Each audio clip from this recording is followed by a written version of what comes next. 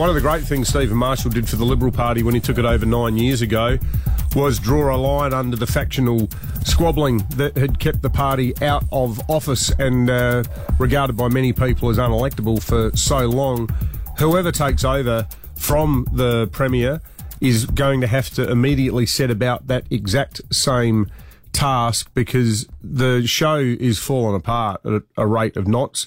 I spoke yesterday, we mentioned the story on air yesterday morning about the female Liberal MP who was shoved by another woman who had had a pre-selection fight with her previously.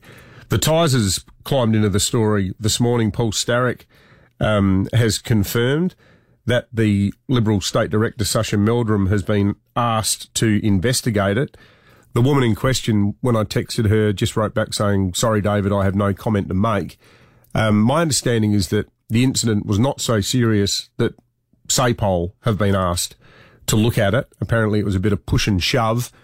Happened about an hour before the Premier arrived to concede defeat, which was at, he rocked up just before 9 o'clock and spoke. So it was happening at about 8 p.m, at the exact time that it was becoming apparent to everyone that the Libs were going to go down in a screaming heap.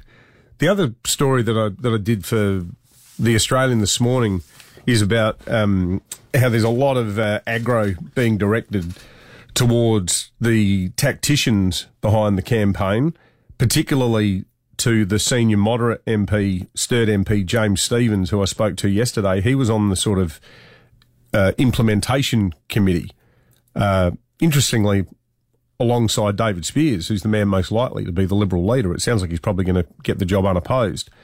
But James Stephens, to his credit, went on the record and said that he stands by the Liberal campaign.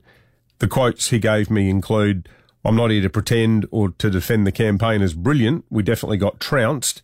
But then he says, "We also pulled things back from where they would have been. None of us are high-fiving each other about the result, but it was definitely better than it would have been." They're arguing that at the start of the campaign, before they'd started to get into Labor's costings and calling Peter Malinauskas an L-plate treasurer, that Labor had an even bigger lead and that they pared that back. If only they were able to spin anything in the campaign as well as that line spins the actual campaign. That's remarkable, isn't it? So it was a towering success. Apparently. A lot of people aren't buying it. I like the quote I got from one former MP who described it as, quote, "a pile of old bollocks." It's one of those rare moments in politics where everyone just starts telling the truth. Yeah. Well, almost everyone. But, yes, good luck to David Speers as he tries to get everybody back in the tent.